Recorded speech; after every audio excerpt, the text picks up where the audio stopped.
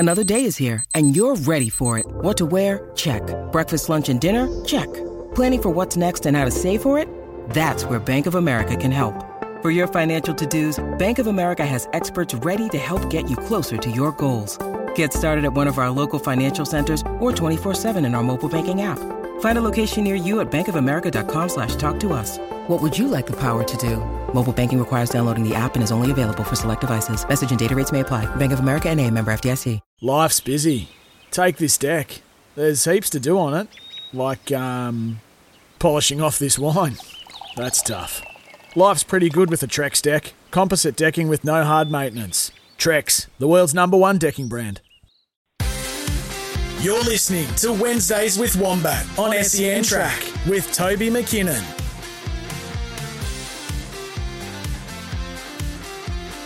Welcome to Trot's Life for your Wednesday edition. I'm getting anything back in my ears at the moment, which is quite unusual. Normally we would get some music as such, but send in a text, please, 0499 736 736. Let us know you've got me loud and clear as we come live from the SEN studios. Big show today. We go back in time today, and we are going to chat with Rob Molloy, a name that not many would know, Rob Molloy, but he is the quintessential harness racing identity. In the background, he's been involved in harness racing all his life. He was there on the opening night of Moonee Valley way back on October 30, 1976. He was working as a bookmaker, and we will meet Rob on this show, I suppose, to many people. You would have seen him around, you just wouldn't have known. You probably had a bet with him, and you probably wouldn't have known either. So we'll meet Rob and go through that opening night, which was a famous occasion at Moonee Valley all those years ago. It's almost the anniversary of it, and I had a discussion with Rob at some stage about, 9 months ago, and we were talking about opening night at Moonee Valley. I can't remember exactly how it went, but I said, geez, it'll make a good show, and he went home and he looked it up and said, yeah, this was the date, and he'd be happy to come on. So I've honoured that commitment to him from all those months ago, and it opened the door up to us talking to another man of the sport by the name of Brian Gath. So Brian will join us as well. He drove a double on that opening night. Of course he did. And times were so different then. Brian Gath, Ted Demois, Gordon Rothacker. There was no Gavin Lang. He hadn't started driving at that stage. It's hard to believe, isn't it, in a sense? But the big names then, it was a different sport to what it is now. It was in the mainstream stream. It raced. They raced on Saturday nights. It'll never be the same. I don't believe we'll ever go back to Moonee Valley. And in those late years, I don't care what anyone says, I was going to Moonee Valley from about 2000 on, and in my opinion, there was less people at Moonee Valley than there is at Melton on a Saturday night. The crowds just weren't there in those late years. It was nothing to do with the location of being, or Melton. Someone has messaged me. Yep, they're saying they can hear me. Thank you, Geraldine. So nothing to do with the location. It's just the way of the world is today that harness racing is not a mainstream sport. It's not going to be a mainstream sport. I know people harbour desire to head back to Moonee Valley in some way, shape or form. Personally, I'd love to see some grass track racing at Moonee Valley. We could run race meetings on the grass there, but I would question the spend of dollars to build another track at Moonee Valley worth, those millions of dollars, and what return that would have spending those millions of dollars on Moonee Valley. Would the return be there? If someone could make a case for that return, the crowds come back? Yes, they would come back for maybe the first meeting. Maybe there'd be a few extra at Moonee Valley for a Victoria Cup or a Hunter Cup, but I don't think it'd be double, triple, quadruple the crowds. People have memories of 25,000 there when Pro Chevalier won. Big fella says, yep, we've got you now, Toby. Thanks, big fella. Stu said all good, some of the regulars. And I'm going to get to something, Stu, so please stay tuned, Stu. Yeah, so we'd remember those memories of 25,000. That's not going to happen. It's not going to happen if the trots are at Melton. It wouldn't happen if the trots are at Moonee Valley. It wouldn't happen if the trots are up the middle of the Eastern Freeway, although it could have this morning. It took me 2 hours to get here, but that's another story. So, yes, we go back in time and we relive a beautiful memory with Brian Gath and with Rob Malloy about the opening night at Moonee Valley all those years ago back in 1976. So it'll be great to catch up with those two gentlemen. That'll make up the second hour. The first hour, of some concern, I've lost my 11:15 guest. He'd never said yes to it, actually. I had texted him and he got back to me this morning, and unfortunately he's not in a position to come on air, which is really troubling because he is a man who is situated in the flood zone. So I just, my thoughts go out to him at the moment and to all those out there.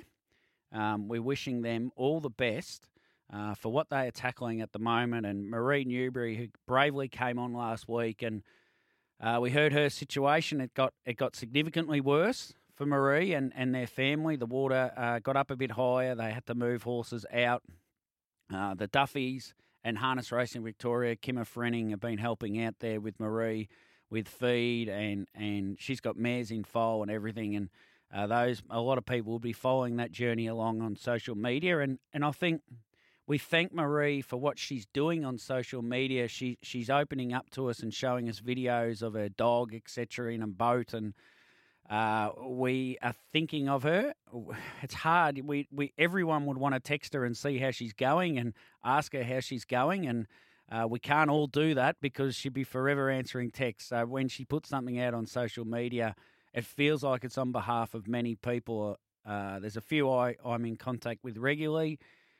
Stacey Towers, another one. She's just up the road from Maria. They've had no flood water there, so thank God for that for Stacey. I went up to Swan Hill on Monday night and drove back, and God, there's a lot of water around. There's places I looked out and I said, geez, that's a beautiful lake. Look at that lake. Geez, a magnificent lake. Because to get to Swan Hill from Melbourne, I had to go via Ballarat, St Arnaud and Donald and up, and there was roads I've never been on. And I had a look at Google Maps. There was no lake there. It was a beautiful big lake with all trees around the edge of the lake. It's not a lake. It's someone's paddock. There was a lot of that on the trip up and back to Swan Hill, and we do it all again on Friday. And to those Mildura people, and Aaron Code often listens to this show, and it's well known. Good mates with Aaron, and there's some frustration for the Mildura trainers at having to go to Swan Hill, as the track at Mildura is fine, but the facilities there have been affected. The judges' box and the building and the administration building, the stewards' room, all been affected. And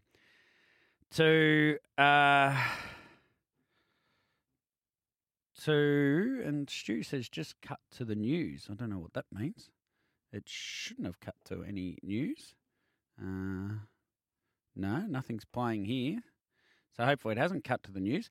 To the Mildura crew, as we've got Bops on the move as well, coming in.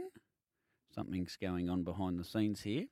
There's a thumbs up from Nims, Nims Island has come in. He's had a rough night, Nims. Very rough night.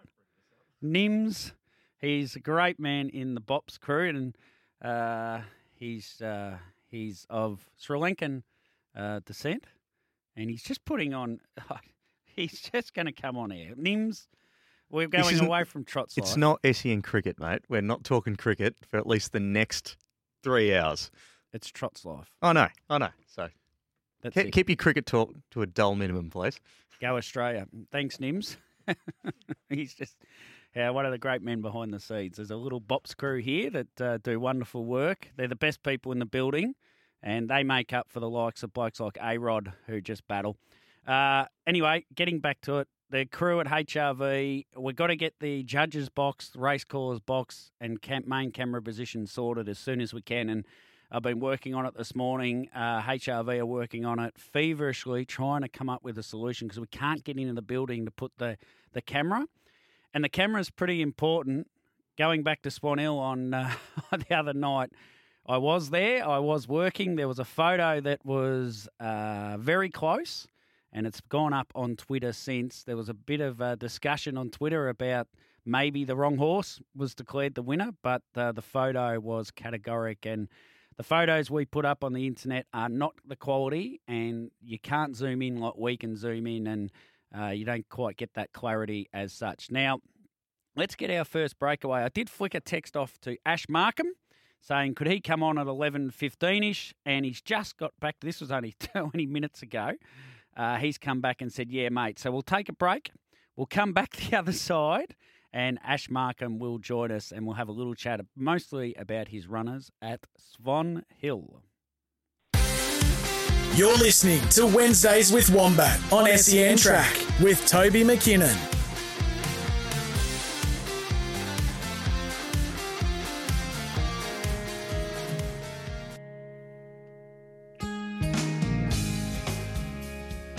Welcome back to Trot's Life, and there's definitely some gremlins in this box, I'm telling you. We'll sort them out in the next break, though.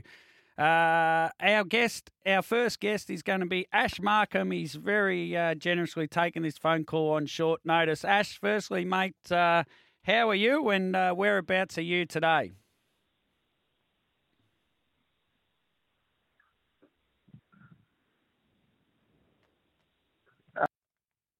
Morning, hobbling and galloping this morning. Very good, mate. Now, the floods have affected a lot of the state, and there was certainly a bit of an issue at Charlton, and I'm not sure you're aware, but there was a famous movie made called The Dry up there, and there's going to be a sequel now called The Floods, and Joey Thompson's Levy Bank's going to be the basis of the whole movie, and we've got George Clooney's already agreed to play Joey Thompson, and all sorts of people. Brad Pitt's going to play Mick Gadsden, according to Mick Gadsden. Not sure who's going to play Ash Markham, but tell us a little bit about your story. And I know you moved the horses away from the training centre, etc. So tell us a bit about how the floods affected your last few weeks. Yeah, not terribly, but yeah, I sort of took real precaution early. Sent them up to a couple of paddocks up on dry land, and they got through.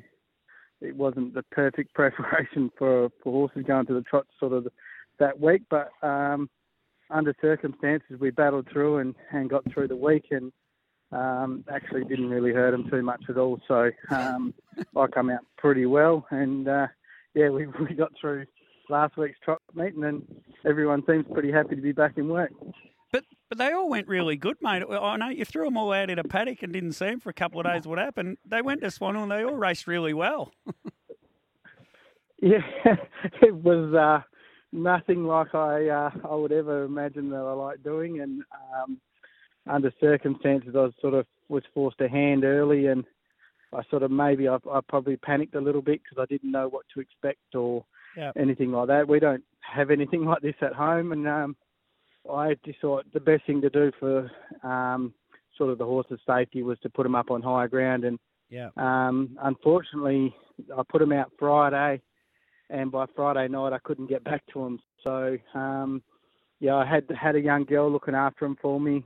Comes and helps me during the week, and she looked after them and threw a couple of bit of feed and that. But they were just out on a 80-acre paddock, so wasn't ideal.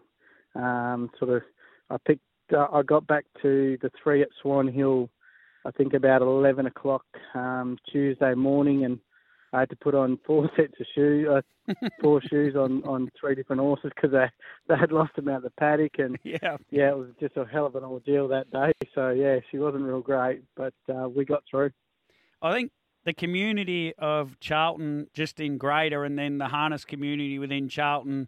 I know, mate, you've settled in so well there, and, you know, Ryan and Abby are both in Charlton as well. They're relatively new too, I suppose, but there's a real feeling amongst all the trainers there with Mick and Gadsden and of course, Greg Norman, who fled to Adelaide during all this, and Joey Thompson and the club and all the people involved there.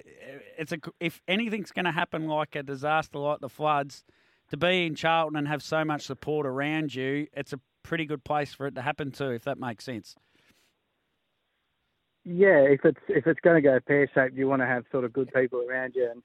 an experienced head. And Joey sort of said to me on the Friday, he said, I think you're panicking, mate, but if you feel better that way, he said, that's probably the best thing you can do. And, he was right. In probably the long run, I did panic a bit. But, I think guys like that know what to expect and what's coming and how to deal with it, probably should have been a little bit wiser and listened to them. But, we got through. And like you say, a town like this, they sort of band together and everyone pulls their weight. And I think we were pretty lucky in the housing. We're up on the hill and it was great for kids. They were out in the street playing and there was kids everywhere. I'd never seen anything like it, so got them all off the TVs and their phones. And, for a disaster that was coming, it ended up being pretty good.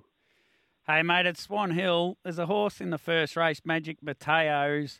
It interests me a bit, this horse, because I think he's a bit better than people give him credit for. He had a couple of runs here when you first came over, and they weren't quite right. I don't think they were right up to his level, and he's had a few runs back. He draws inside second row at Swan Hill.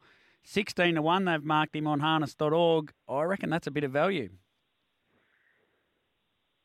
I would rather him drawn 10 than inside, but he's a very frustrating horse. He's got a ton of ability, and if he got the right run and it'd just demolish horses like this. But trying to catch him and trying to keep him right's been really hard. I've been a lot happier with him this time in. He had a good spell. I think I probably might have cooked him when I got here, the travel and sort of a couple of races first up. They sort of went week to week and might have just been too much for him. He's a big horse and he dropped off, a little bit, and I decided we'll give him a good spell. He's done really well out there and nice long slow prep, and he's holding his weight really good, and he's actually starting to look like a really nice horse again. So fingers crossed he puts it on the track, because he's not far off putting it all together, I don't think. What's the issue with the inside second row? Could he get over racing if he's sort of jammed up on the inside? Is that an issue? I think he's a big scaredy cat. He's a big horse, and he's a bit of a scaredy cat. But Ryan drove him up the fence the other week.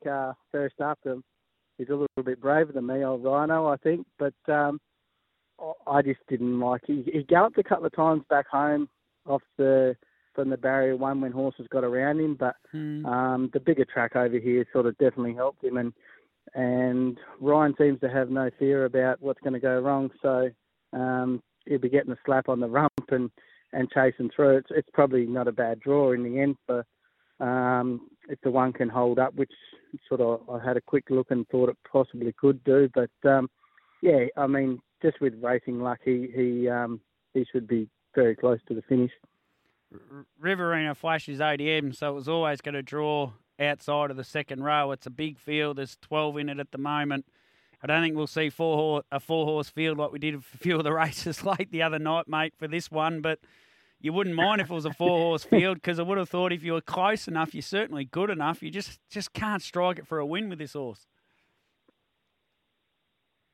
Yeah, no, he's been another one that's probably been a little bit frustrating, that he's so close but feels like he's so far. He's done a couple of good placings and he was always thereabouts, and even this time in, he probably hasn't quite hit his straps yet. But his last run, he was one that sort of suffered from going out the paddock. He needs to be sort of worked pretty hard, and he sort of missed a good gallop, and that probably didn't help him going to last week. But since his race, we haven't missed him, and he's actually really brightened up. So Rhino's got him ODM and then jumped off, so that's nice and handy. So, but that's all good. I think if we can get to the fence and get some sort of luck, he'll be hitting the line for sure.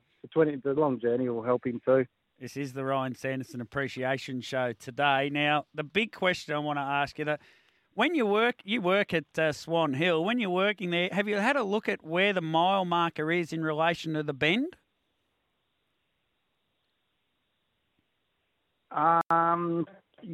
Relatively. Yeah, I've been out there. I've had a pretty good look. Yeah, why is that? Well, the Swan Hill mile is over the Genuine Mile. Now, it's a very short run to that first bend, and what you want in a race like this, it's notorious that it's a great advantage to be drawn barriers 1 or 2. So you've got Sammy's Ideal in gate 1 and Bud Sidewinder in gate 2. Ryan and Abby Sanderson taking a steer each, which means there'll certainly be no love lost between the two stablemates drivers, that is for sure. No, I think Abby's already been in his ear, so that's good. We'll make sure he's on the thing. I think Sammy's Ideal might be too quick out the gate for Bud Sidewinder, and Ryan's been chirpy. He was chirpy yesterday afternoon, and he sort of sprung up again this morning on the jog track. So he's I don't think she'll be getting the top, Abby, and I think Ryan thinks he can lead and win. So that's his game plan, and from the sound of it, I'm not going to be able to talk him out of it. So no, he's very confident on his last run that the way he went and the way he hit the line, that he'd be pretty hard to beat in that. That's good. $14 looks good value too, mate. That's great info, and there's no doubt Ryan will be tried his absolute best, more than usual, to beat Abby. And in the last, mate, La Kalingal, who's had the 2 starts for an 8th and a 6th, and it's a race. It's an intriguing little race, only a small field, but tell us a little bit about La Kalingal. Yeah, she come to me. She had quite a few issues and took a long time to get it right. And I think it's more an education sort of process at the moment, and we're getting there sort of through in the deep end. She'd had one quite soft trial, and I'm still getting used to the nomination system here, and I'd nominated for Swan Hill and then Charlton. I thought, they'll give me a start in one, and that'd be great. And they put us in both times, so she went around twice in 2 days. So she sort of had 4 days in the paddock and then 2 days at the trot. So poor little sweetheart. But she bounced back really well and handled both occasions really well. So I was really rapt for her. And she's definitely improved from them 2 runs, which you'd sort of expect. And she should finish in the money. I think we've only got to beat one home to get there, but she's definitely a horse on the improve, and sort of her sectionals showed that she's not far off probably winning a race the way she's, her times, although numerically it doesn't look great, but her times probably aren't too bad, for a young filly on the way up. Yeah, well, there's no textbook on how to do this, mate. There's no right or wrong with training, and that's what we've learned. I've learnt this over the last 2.5 years of doing this show. There is no right or wrong. I've had all sorts of people with all sorts of different ways and tracks, and people running around a rectangle track, people work them in olive groves, people work them twice a day, once a day, 3 times a week, whatever it is. There's no textbook. So over the last few weeks, things have been thrown up in the air a bit for you, but I don't think that matters one way or another, mate. We've got to get to some 11:30 news. Thanks so much for coming on such short notice, and I'll see you out there on Friday night at Swan Hill. Excellent. Thanks for that, mate. Appreciate it. There is Ash Markham. Came over from WA in January this year, and he's making the most of it, and does a wonderful job with his horses as well, and he's in a great place to train them too. There's so many tracks nearby, and Mildura being just up the road. Stu says, you are back again, but we missed the lead-in. In the early 80s, we had a lot of fun heading out to the Valley Trots Friday nights. Lots of beers at the track and afterwards. Football the next day. Rob was always well-groomed. Could have been in an ad with footballers for suits. Cheers, Stu. Yeah, Rob Malloy, he's quite a thorough-looking gentleman. Would be a great description of him. And Stu, I had planned in that 15 minutes to answer your question off the text, the personal text. We're going to have to hold that over to maybe next week, and that'll be talking about the handicapping system and how it works. Let's get to the 11:30 news, and off the back of that, I haven't clipped up. Will, the great producer here, has clipped up Darren Carroll with Gareth Hall from Giddy Up this morning, so no need to get Darren on twice to give the same tips. So we'll just recap on Darren Carroll with Gareth Hall on the other side of this break. You're listening to Wednesdays with Wombat on SEN Track with Toby McKinnon.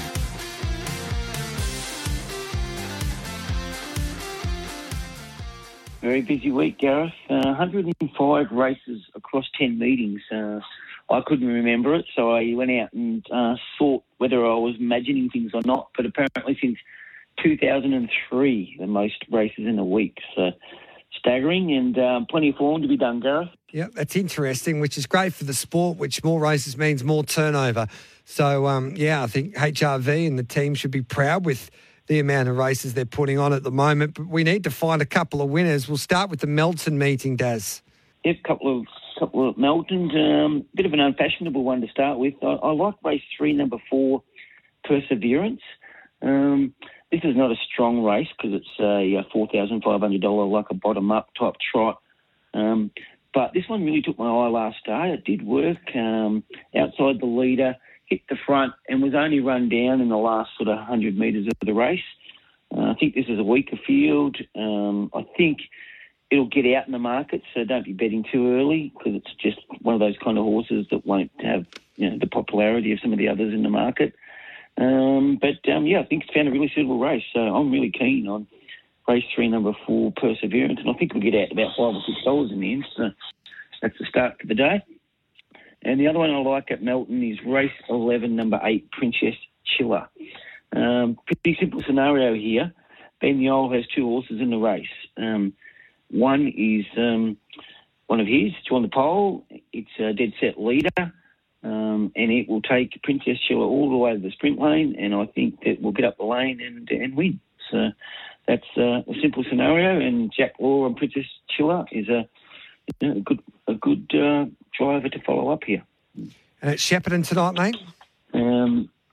Shep, just the one at Shep, race 6, number 5, Life in the Balance. I took this one a couple of starts ago and it got the money for us. This horse is absolutely flying. I'm not expecting it just to buzz across and lead, but if it happened to find the front early, it would just win. I think it'll probably settle just off the speed, but it can push forward. It is just in career best form at the moment, and I want to be on a horse that's in form. So race 6, number 5, Life in the Balance. Love your work, mate. We'll discuss that Melton meeting tomorrow with you. But Melton race 3, number 4, the Melton meeting on Saturday night, Melton race 3, number 4 today, race 11, number 8, and race 6, number 5 at Shepparton. Good on you, Daz. You're listening to Wednesdays with Wombat on SEN Track with Toby McKinnon.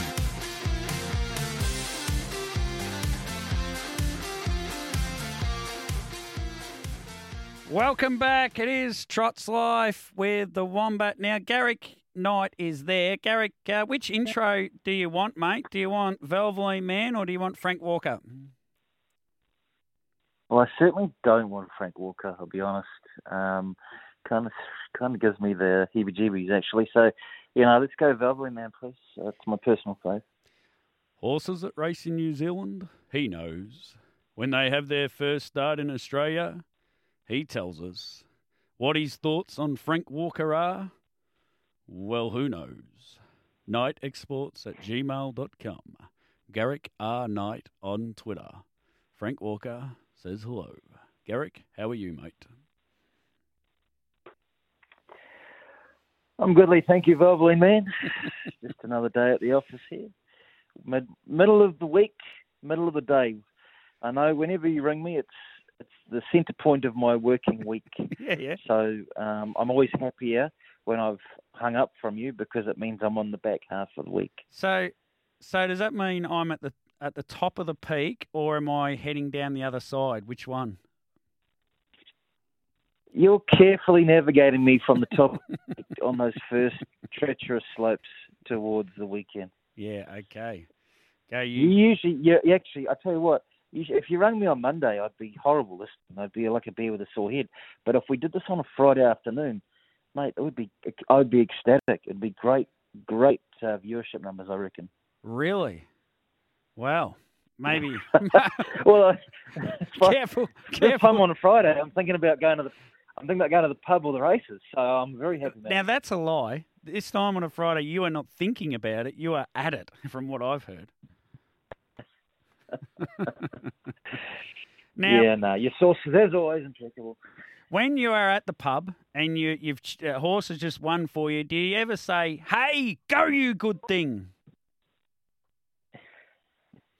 Yeah, about 1 in 12, knowing my luck. Yeah, another good segue and an obvious one. Very good thing. I think he's in, was it Shepparton? Tonight. Is it tonight? 10 by 7, race 10, number yeah, 7.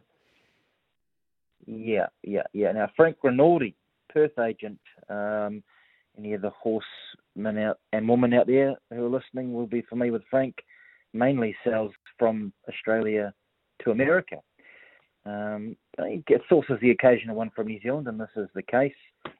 Stepped out for Amber Hoffman a few months back here. It was very impressive, actually. Went out second fave off the back of some good trials and showed nice gate speed. Took a sit on the foot race favourite and was too good up the lane. Beat it, won nicely, going away. So looked to be a good mover. Ticked the boxes, and I would be very curious to see how it goes fresh up for Brent Lilly tonight. Wide draw and all, but doesn't look a strong field on paper. So, I think definitely one to put our hard-earned on tonight and keep a close eye on going forward. Now, there's a couple of first starters on Friday, and in our pre-meeting, which is a 30 seconds before you come on air, we established Baltic Spirit, our race 2, number 2 at Maryborough, horse bred basically by Brosnan, so came over here unnamed. But Swan Hill, race 10, number 2, Rubio, a horse for Tony Calabria. They've brought plenty of horses over from New Zealand, and they generally go pretty well. So just off the back of that, I'd expect that Rubio's got some ability, Garrick. Yes and no. Well, it may well. Might surprise me. I watched his trials. I think there was a link here with Tony and this horse's former trainer, Katie Cox. He brought one off her previously. Name escapes me, but it's done an okay job over there for him. And I guess this is a case of going back to the well. This horse qualified in a 2-horse heat. Very underwhelming, if I'm being perfectly honest with you. Fell in after walking up the straight almost. But he showed gate speed, both that and in other trials. And he looked like a nice mover. So hopefully with a spell, change of scenery, freshen up, strengthening, it might surprise me tonight. But I certainly wasn't enamoured with what I saw on those trials. So, I expect he'll go forward. He showed me there that he can run the gate anyway. Drawn 2. I think he'll find the markers. I'll be curious to see how he goes. I certainly wouldn't be piling into him. Maybe a wait-and-see situation for us this week. Was it Rockin' at the Park, that other horse? No. If you say it, I'll remember it. I've actually I have talked to Tony a couple of times, and he had mentioned that he kept close contact with Katie for our horses coming up. She might have coming up for sale, and obviously this is one that he liked. So Brookfield, good horseman, so he'll get the best out of it, no doubt. Cyclone S. Adams, Brookfield Ruler, Main Artery, Valley of Terror, Mustang Harry, Potro, Giuseppe Moon, Sophisticated Franco. Boom, drawn a blank. Mustang Harry, maybe? Is that a Kiwi horse? I don't know. There is a connection there anyway, but I digress. So look, short answer is, I think anyone who watched those two trials, which were off the back of 3 or 4 workouts, you'd be going, do I really want to put 50 each way on this horse? No, maybe I'll just put 10 a place and see how he goes this week. Very good. Small field, only 2 dividends, so be careful with your place bets. It'll probably run third, as happens to me in the past when I used to bet a lot. Now, Queen of the Pacific. We spoke about Braveview Kelly some time ago, and you said to me you thought maybe in its first 8 starts in Australia to probably win about 6 and run a couple of seconds, so you were pretty much on the money there. It's drawn gate 5, should come into gate 4. Tell us a bit about your thoughts on Braveview Kelly, Jack Trainer, Anthony Butt. He's going to look after the horse. He told Gareth Hall on Giddy Up yesterday that the horse is coming down to Anthony for a few days, and Anthony said she's that good he's going to keep her in the lounge room, not in a stable. There's some... Could she be good enough to beat Ladies in Red if she got to the top relatively cheaply?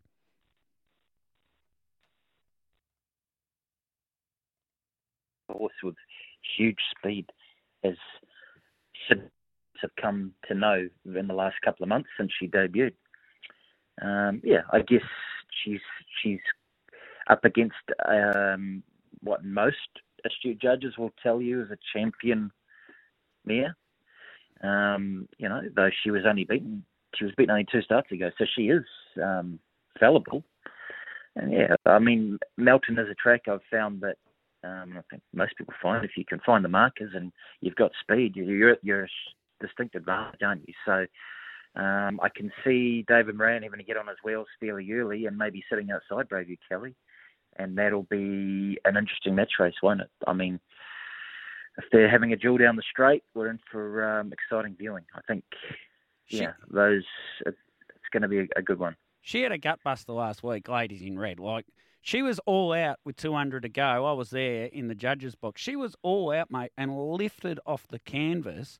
And the modern day, our horses don't generally back up 7 days later off a run like that. If she backs this up, goes around to the chair, sits outside them and beats them again, it is almost next level, if you ask me. Yeah, it was a huge one. As you say, backing up, short turnaround. She's obviously, I don't care what horse you are, how good you are. It's never ideal to have a gutbuster and back up 7 days later. Look, that was a nice field. Obviously, Tough Tilly and Treachery were in there. No Treachery this week, but we do have Braveview Kelly jumping in. So a different type of, I guess it's a similar type of challenge for Ladies in Red. But yeah, Braveview Kelly, as I said when we first spoke about her best asset is her blinding speed, and that's going to put her in the box seat, especially with someone like Anthony Butt, who we know can be an aggressive and tactically sound reinsman when the big money is up. I'll give you one horse you can have for the New Zealand Cup right now. Who would you have, mate? Oh, dear. I can hear cogs grinding in your head. Honestly, and this is not because of the audience right now, I think Rock and Roll do. Yeah. The run on Monday was super. I watched it again this morning. He's missed away, gone round the park. Okay, they were fairly sedate the first half of that mile, but he still run home in 55.4 and 26.7. It was an off track, first time at that track, first time racing in New Zealand, standing start. There's lots of ticks against him, and I think I, like most people, watched some of the Michael Stanley interviews and videos leading up to the race, and he mentioned a couple of times the horse had, when I say missed work, it's by design and necessity through the travel and things. And possibly you've got to feel like he was probably only at 85% for that run, maybe, on Monday, and to be finishing only 2 lengths from them at the finish after sitting parked. Beatty Joe's a very, very good horse. So, yeah, ticked a lot of boxes. The only question is going to be, there's 2 big ones, of course, where's he going to draw? And can Mr. Stanley work his magic and get him flying those tapes? Because it's going to be crucial. If he wins it, it's going to be one of the great modern-day training efforts. Seriously. Yeah, it would be right up there for sure. He only qualified from a standing start at was it at Menangle? No, it was Majestic Cruise I was watching, sorry. Whenever he qualified from a stand, that can't have been that long ago. No, you're right. We are accustomed to Australians in the big race, though. Kieran Manning with Arden Rooney, Gene Feast would copy that. With Supper Stewart, Merv would copy that. The Aussies just keep coming taking our money every year, so we are attuned to it. It's a bit different this year with Michael training and driving the horse and coming over with him. So, I think a few guys I was talking to the other day, we sort of agreed the most exciting and intriguing cup here for a number of years. There's no clear standout. I think on the New Zealand market this morning, Copy that in Rock and Roll, even favourites at 460. Unheard of. 2 weeks out from a cup here. And when you think a week ago, Copy had question marks over his head because of, he had that minor bleed in Victoria, then he had the unlucky 4th in the Vic Cup. Then he's come out and won off 55 metres and did it easily. And he's in again on Friday night off 70 metres at Cambridge. I spoke to Ray Green last night about him, and I said, what do you make of this unusual preparation, racing off 70 metres at Cambridge 12 days before a New Zealand Cup? He said, yeah, well, last year I gave him a trial at Pukekohe for the last race before the Cup, and we won. So I'll back my judgment, and he thinks he's the horse to beat. So, yeah, it's an exciting race. Self Assured's got a question mark over him, I think, just not quite at his peak. The other thing that Rock and Roll do, I'll say as well, is this.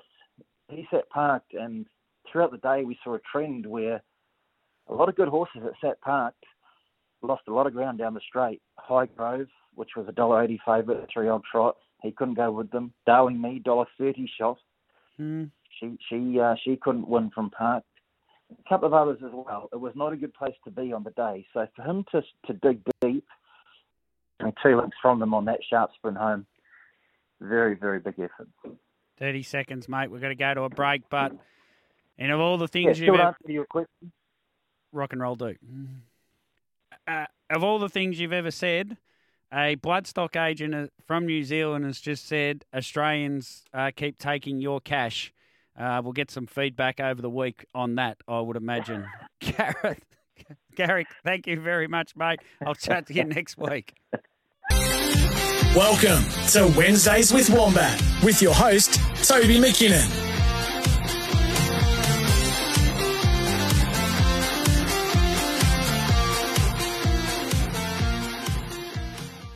At Moonee Valley way back on the 30th of October in 1976 is Rob Malloy. Firstly, Rob, welcome. Thank you to the show. And whereabouts are you and how are you today, mate? Thanks for having me, Toby. I'm residing out at Warrandyte and just nice to spend a few minutes chatting with you. 100%, mate. And you're a man that's been involved in harness racing for a very, very, very long time, and you walked a similar path probably to Bill Hutchinson in many ways, except you did it without all the media and the accolades, etc. Would that be fair to say? Here's your chance to pot him, or we'll get a pot away early here. No, you're quite right in what you say. Probably my best friend in life is Bill's younger brother, Ian, who is the same age as me.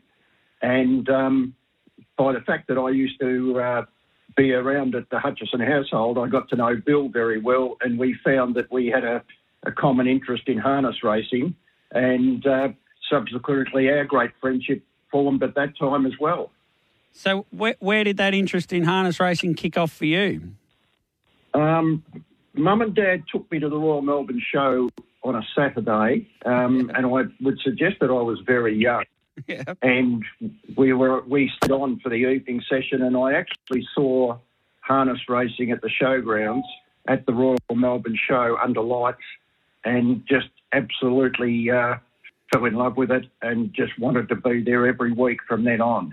And one of our neighbours was a punter who we didn't own a motor car, and they did. And he would take me to the showgrounds trots with his son, who was also a good mate of mine. And subsequently, I was a regular at a young age out at the showgrounds. Yeah, okay. So that at some point you've got to, let's say, 18, 19, 20, and did you have a desire to be involved in the sport in some way? Always enjoyed the gambling side of it. Yeah. But I probably started going to the trots on a regular basis with my neighbour when I was probably about, thinking around about 12 years of age. Yeah. And we had a bookmaker in the ledger section who would accept 2 shillings each way. Yeah. And we actually found that we could win. We found that we could win, and that over time probably was the start of thinking about taking out a bookmaker's license as we got older. Yeah. Okay. So you take Bill. Keep going. Yeah, Bill and I both I think from memory, both took out bookmakers' licences in 1972. All right. So you've taken out the bookmaker's licence. And it wasn't uncommon back then. You took out the bookmaker's licence Yeah. and then... and then nearly went broke. Back in those days, and no one could explain why, but you weren't allowed to work at any harness racing meetings until you worked at the Gallops meetings for 3 months. And I think I had no ability at assessing form at the Gallops and was very, very close to going broke before I got started. I just was loss after loss, and it finally turned around, which was pretty happy news. So the 3 months at the Gallops, and then could you get in at the showgrounds, and were you fielding at the showgrounds from 72 to 76? It took a while to get into the showgrounds. I probably didn't break into the showgrounds, the outer showgrounds rings, of course, probably until around about 74 or 7, may even have been early 75. So I had a couple of years at the showgrounds, working at the showgrounds, and the showgrounds had a fantastic feel to them. It was like a night out at a carnival, actually, and the crowds had dropped away at that point somewhat, and the amenities out in the Ledger area had unfortunately gone down in their condition. So everybody at that time was just waiting for the Moonee Valley track to open.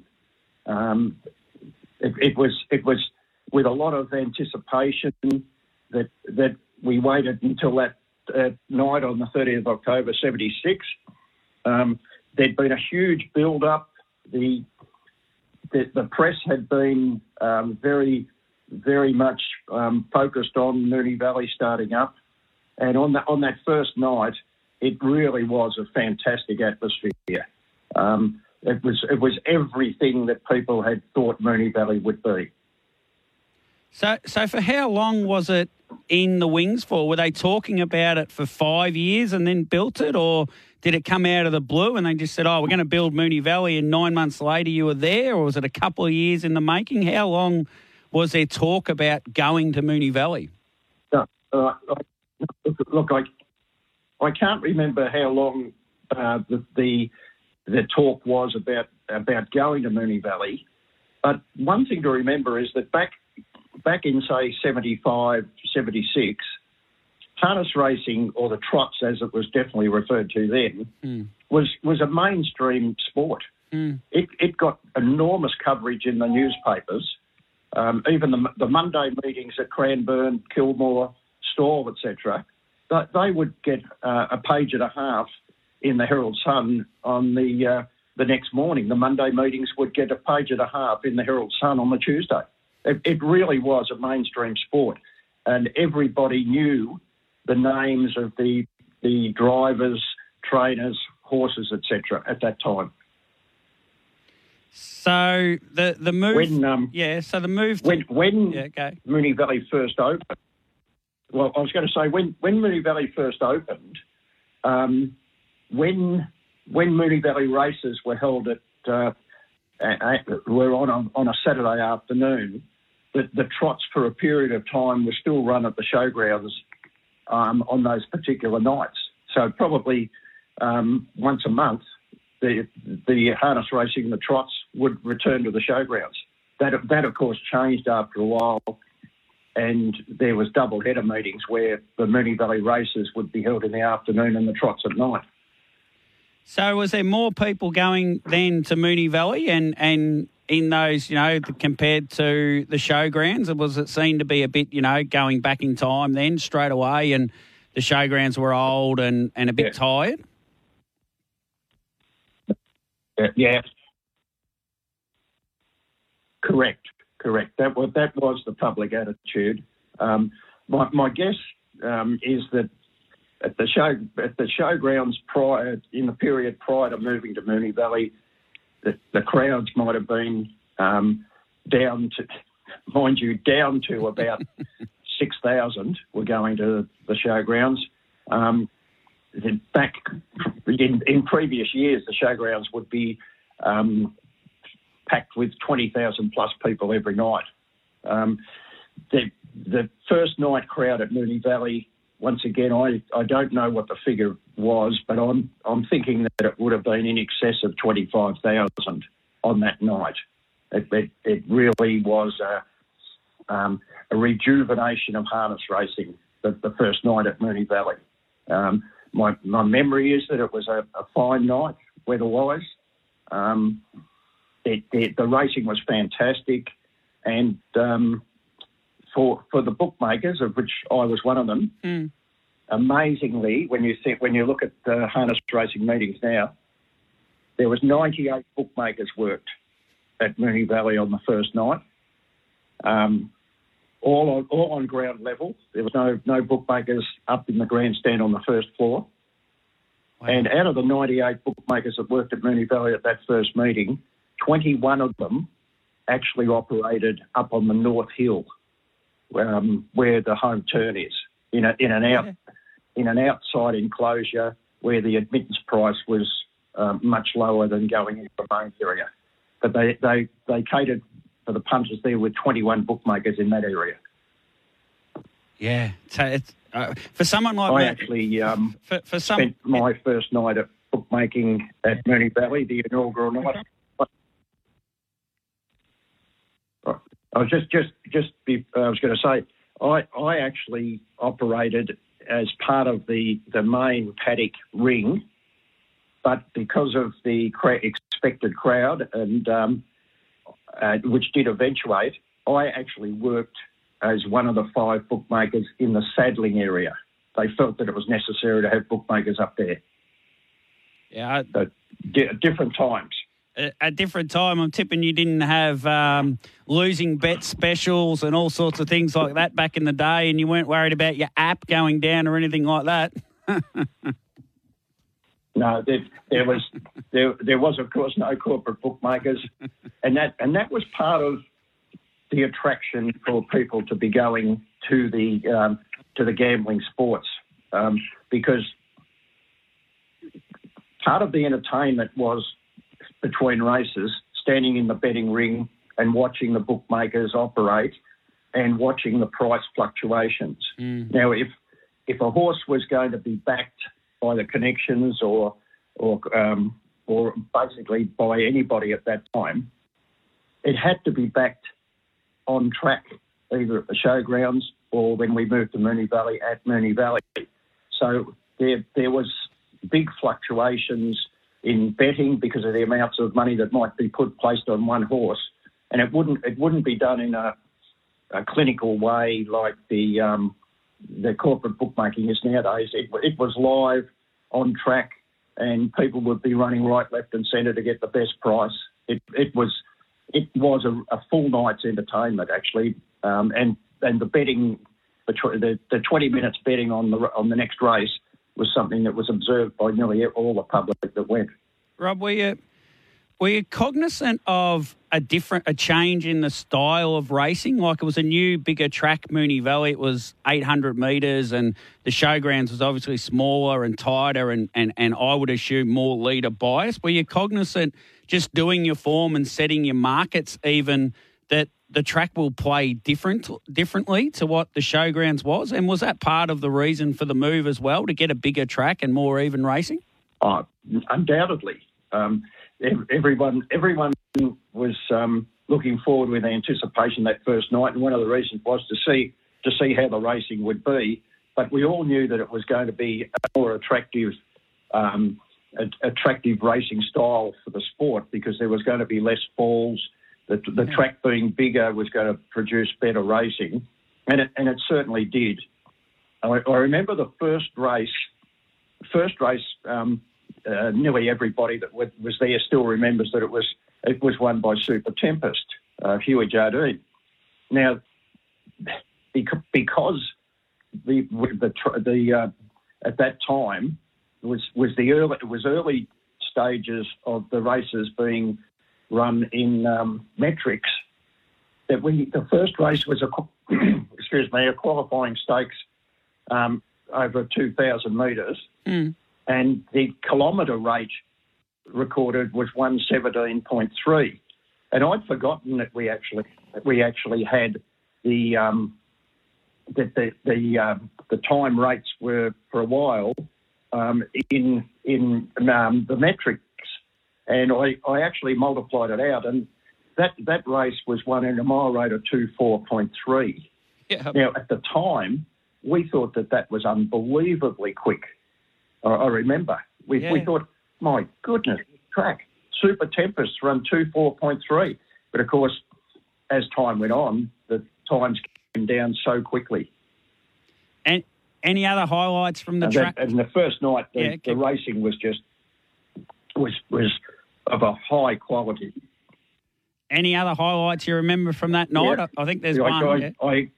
I remember that Touch Merchant won the free-for-all trot.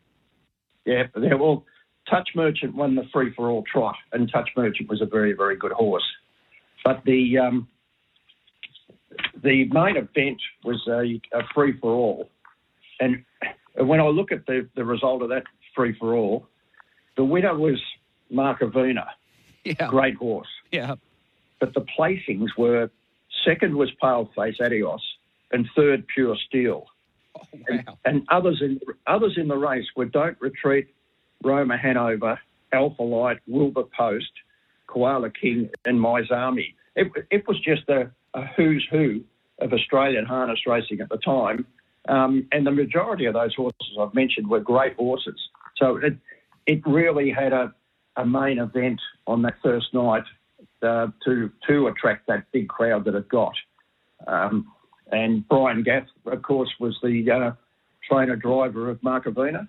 And Brian won a lot of races at that time. Other winners on the night, I see, it was a showcase of who's who in the sport, because there was Sir Ahmed with Gordon Rothicker, Purple Para with Ray Long, Lofty Way Noel Shin, Sammy Carabia, Ron Peace. And Brian Gaff won the last race with James Armour to complete a double.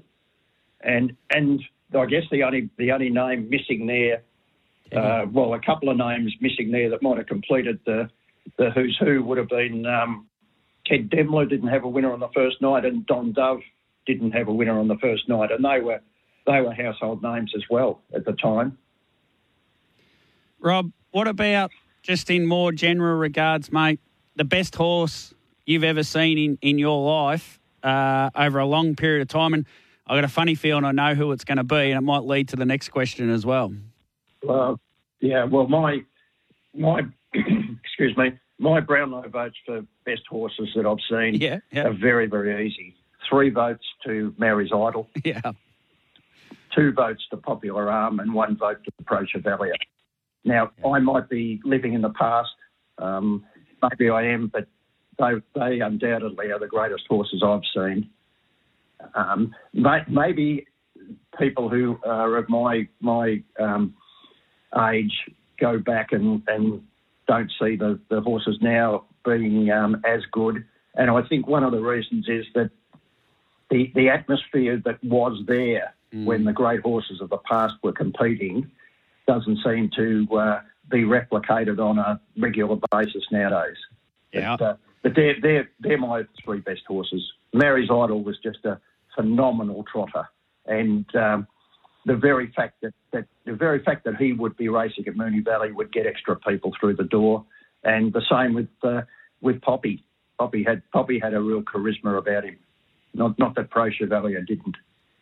It's funny for me and a lot of people, you look back at Moonee Valley and you've got such a connection to Moonee Valley. It must be in your blood almost, because, you know, Mary's Idol Inter-Dominion was so famous that year in 1978. I think it was the Inter-Dominion Markovina and Mary's Idol. Then Popular Arm was synonymous with Moonee Valley in that early to mid-'80s. I was just in nappies at that stage. And then, of course, Pro Chevalier won at the biggest crowd Moonee Valley has ever drawn. And over coming weeks, we're going to go back and look at some of those nights. And the Pro Chevalier night, I'm going to do a whole show on it. Some of those highlights of going to events in your life must be some of those very moments at Moonee Valley, and for so many years you just must feel so connected to the place. Yeah, it was really disappointing at the end of Moonee Valley, where the crowds had dropped away, and we have to remember that prior to harness racing moving to Melton, Moonee Valley wasn't drawing big crowds. For whatever reason. And I know that the administrators at the time were really up against it, because the contract that had been put in place with the Moonee Valley Racing Club really was strangling to harness racing financially, and the sport really had to move, is something that was a pity, but it was the truth. And subsequently now we race at Melton. Once again, maybe I'm old school, but I really feel that a track within the metropolitan area would have kept harness racing in the mainstream sporting sphere a lot longer than that it seemed to have been. That they were heady days, the days at Moonee Valley. That's for sure. I'm envious of it, Rob. I would have loved to have been born in your era. Maybe not when I look at the age, but I'm pretty happy being 41. But I would have loved to have come through that era, and I would have loved to have been a part of all those nights at Moonee Valley and been to the showgrounds. I went to the showgrounds.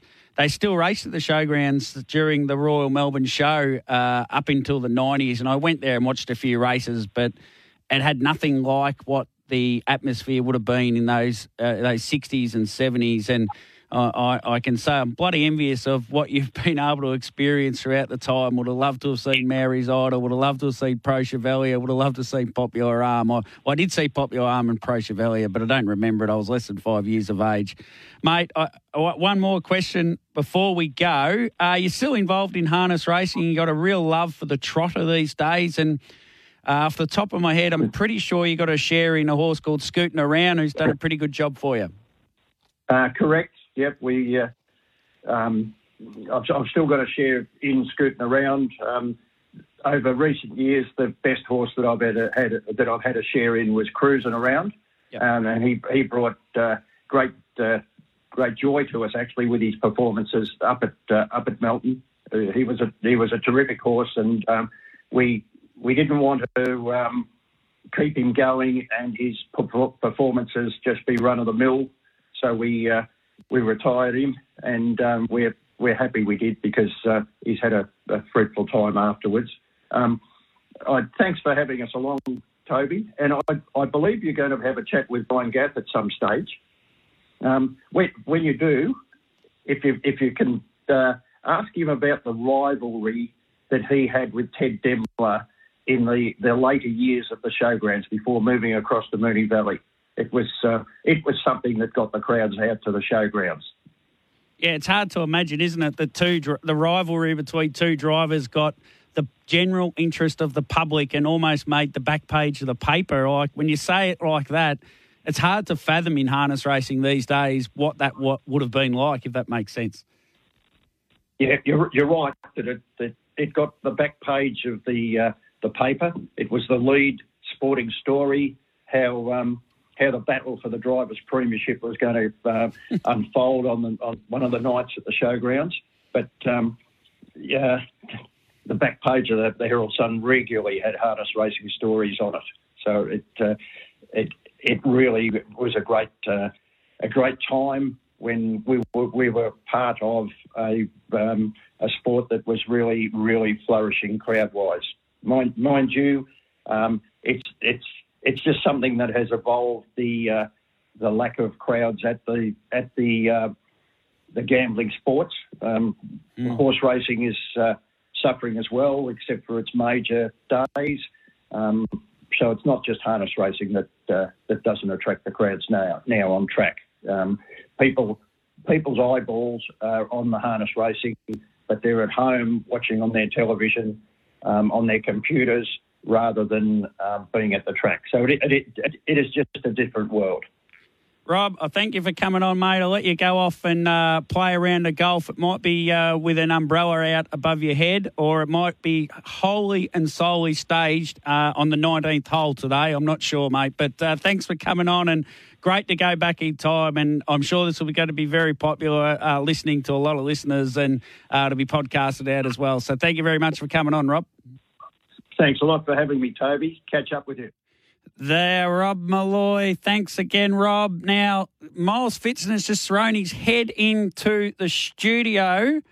Race 1 at Bendigo, number 3, Tasman Park to beat the 7. He said small. So he's keen on the 3, Tasman Park. For those that are listening, the big fellas and the types that want to have a quick bet at Bendigo in the first. Miles Fitzner, David Taggart up after 1 o'clock. Let's get to a break, into the news, and then B. Gath on the other side. Welcome back to Trot's Life, and I'm now joined by a legend of the sport, Brian Gath, and I believe you're in the jogger, Brian. After all these years, you're still jogging horses and taking interviews. Mate, thanks for coming on, and how are you today, Brian? I'm fine, thank you. I've got horses all around me, but they're going all right. They're travelling good. They are, mate. Now, I'm doing a bit of a show where we're going back to the opening meeting at Moonee Valley, which was on October 30 in 1976, and we could talk to you for probably about 3 days about your career, but we might try and just zero in on that opening meeting at Moonee Valley. But first and foremost, maybe a little bit about driving at the showgrounds prior, Brian. Well, yeah, the showgrounds was pretty exciting. No doubt about it. It was great atmosphere, and I really enjoyed it because I think I was a premiership driver there the last 2 seasons, but when we moved to Moonee Valley, it was just like a different era. It was just so classy, and everyone was that happy to be in a facility as beautiful as Moonee Valley, and I was a leading driver the first year there too, so I got a lot of memories to think back on. Yeah. Moonee Valley, and to win on opening night was sensational. Tell us about, we had Rob Malloy, a bookmaker, on earlier, and he talked about your rivalry with Teddy Demler, and it was literally back page news, this rivalry between Brian Gath and Teddy Demler. Tell us a bit about that. Well, it was and it wasn't, because Teddy and I grew up about the same age and were very good friends. He used to stay at my place sometimes. I think I stayed at Teddy's mum and dad's place one time. We all were great friends, and we both had fairly successful careers. And he was the other side of town to me, and we raced together so many times, and we'd fight out premierships in the country clubs and the showgrounds and that, and it was a great rivalry, but we were always very good friends and still are. Still very good friends with Teddy. He's probably one of the genuine people in the game that you could, his word was his bond, and I've got a lot of respect for Teddy. Good friend. Take us back to some of the great memories of the showgrounds, and I know, I would have thought winning the very last Hunter Cup there on Truett Armour would be fairly high up.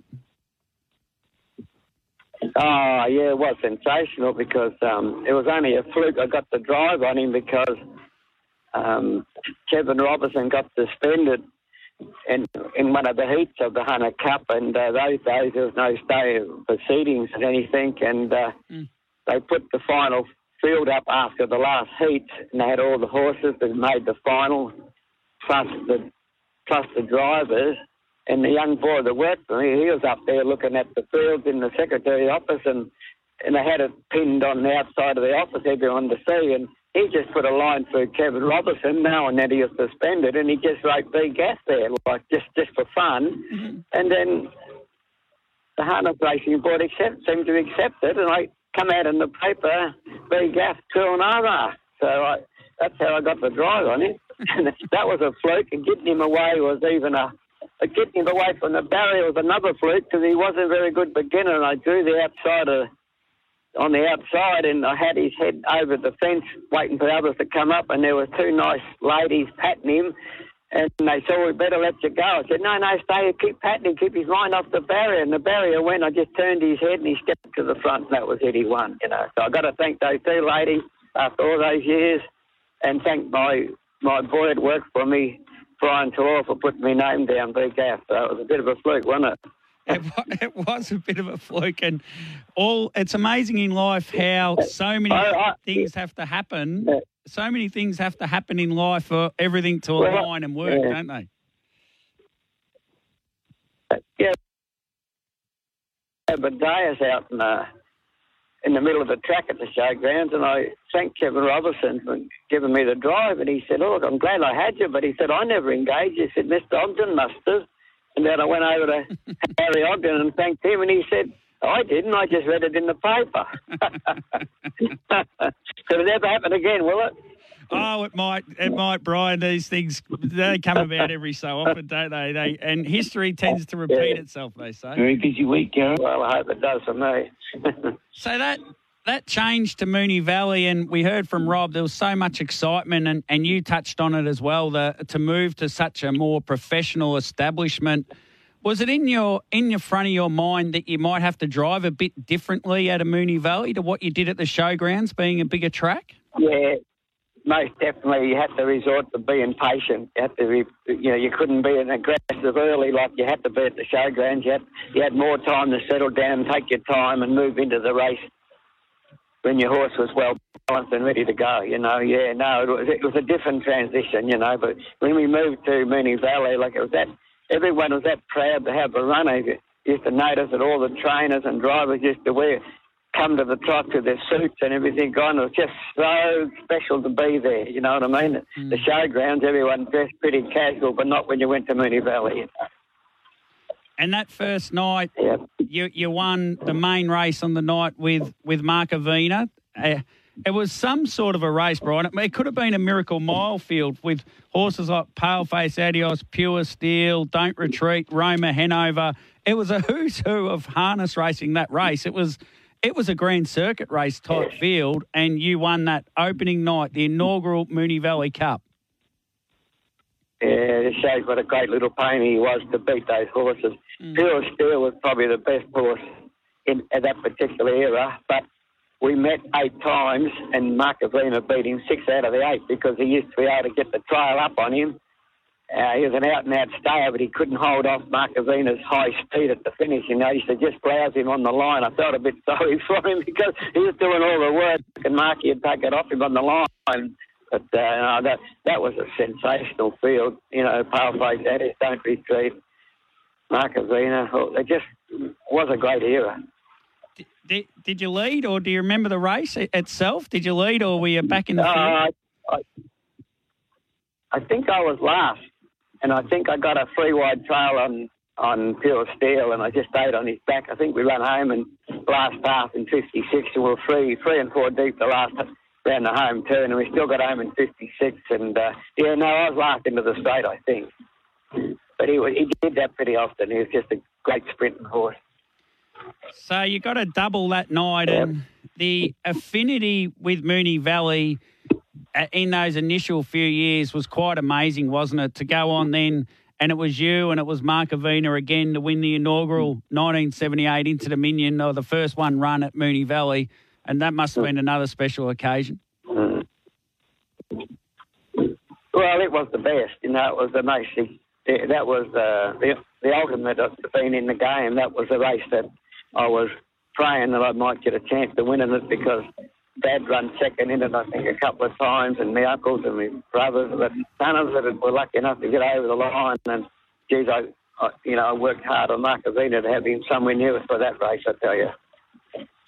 You'd won 2 heats of it going in, I think, from memory, and ran a 5th, and you had a sticky barrier 4. You mean for the final? Yeah, for the final. I think you drew barrier 4. Yeah, but I think there was a scratch in it. Yeah, it come out of 3, but it wouldn't matter. where he drew, I was always going to go back because he was no good if you used him early, because if he got to the front, he didn't like being in front. He sort of like he wanted to be chasing. He loved to chase and get past them, but in front he didn't have the same feel to him. But no, I was lucky enough to lob into a sort of nice spot that 1 out 2 back, and I wasn't forced. I was always going to have to come out. Whatever time they moved up, I'd have. He was that fit and well, and he was the best horse in the series, I thought, and. I was always going to have to come out 3 deep at the bell or something. I was just praying I didn't have to come out to later than that. So when they didn't have to come out to down the back, he just cruised up there, and I never let him go. I just held him together till he hit the front, and then he wants to switch off. I had to be very careful not to go to the front too early, because the only way you get beat, he cruised to the front, and then he would just say, "Well, my job's done," and start looking around to pull up. So, but he won very well. He's a good horse, great horse. That feeling, sitting and coming back to scale in front of 20,000+ people, like, we'll just never experience that. I can't imagine in harness racing again. No, you're right. You're right. Yeah, well, I wanted to get back, and my family was there, Mum and Dad and Denise and Kylie and everyone. This was a great feeling, you know, just to think that we finally won it. It was beautiful. And that was the best night Moonee Valley's ever had, that Inter-Dominion night. That was the biggest crowd and the most exciting night that's ever been there. I'm sure it certainly was to you too, Brian. Yeah. A lot of wins you had there over many years. It wasn't bad. Yeah, a lot of wins over many years. I'm not sure how many. Yeah, I'm not sure how many. Not sure. Hey. I remember one time they gave me a placard. I think someone come into the Moonee Valley one night and gave me a placard. I drove 300 winners there, and they gave me a placard, and I put it up in the stable wall, and after a few years I drove 500 winners there. I had to put a line through it and write 500 on the top of it. So, yeah, there was a lot of wins. Yeah, a lot of Brian, we thank you so much, mate, for coming on the show and reliving a few memories of Moonee Valley and everything that took place, and winning the last Hunter Cup at the showgrounds, and then the inaugural running of the Moonee Valley Cup. We thank you so much. I know you're busy there with the horses. Sounds like the jog team has finished.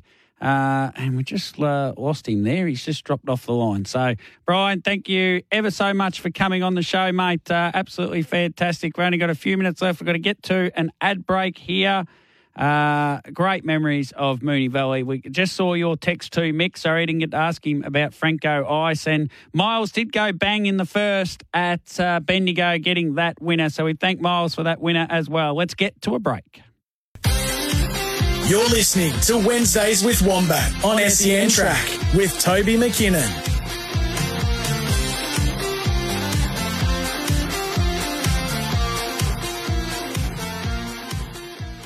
Oh, it's great to catch up with legends like Brian Gath. And we have to, in this industry, we have to honour the past and love. It's a privilege to be in a position to honour the past as such. Tomorrow, it's a newish show. I'm calling it Moving Day on Trots Live. Your Thursday edition will be Toby McKinnon. Tim O'Connor will join me. Mick Guerin will join me. Jamie Cockshut will join me. Noel Watson will be on as well. It's going to be Moving Day tomorrow on Trots Live.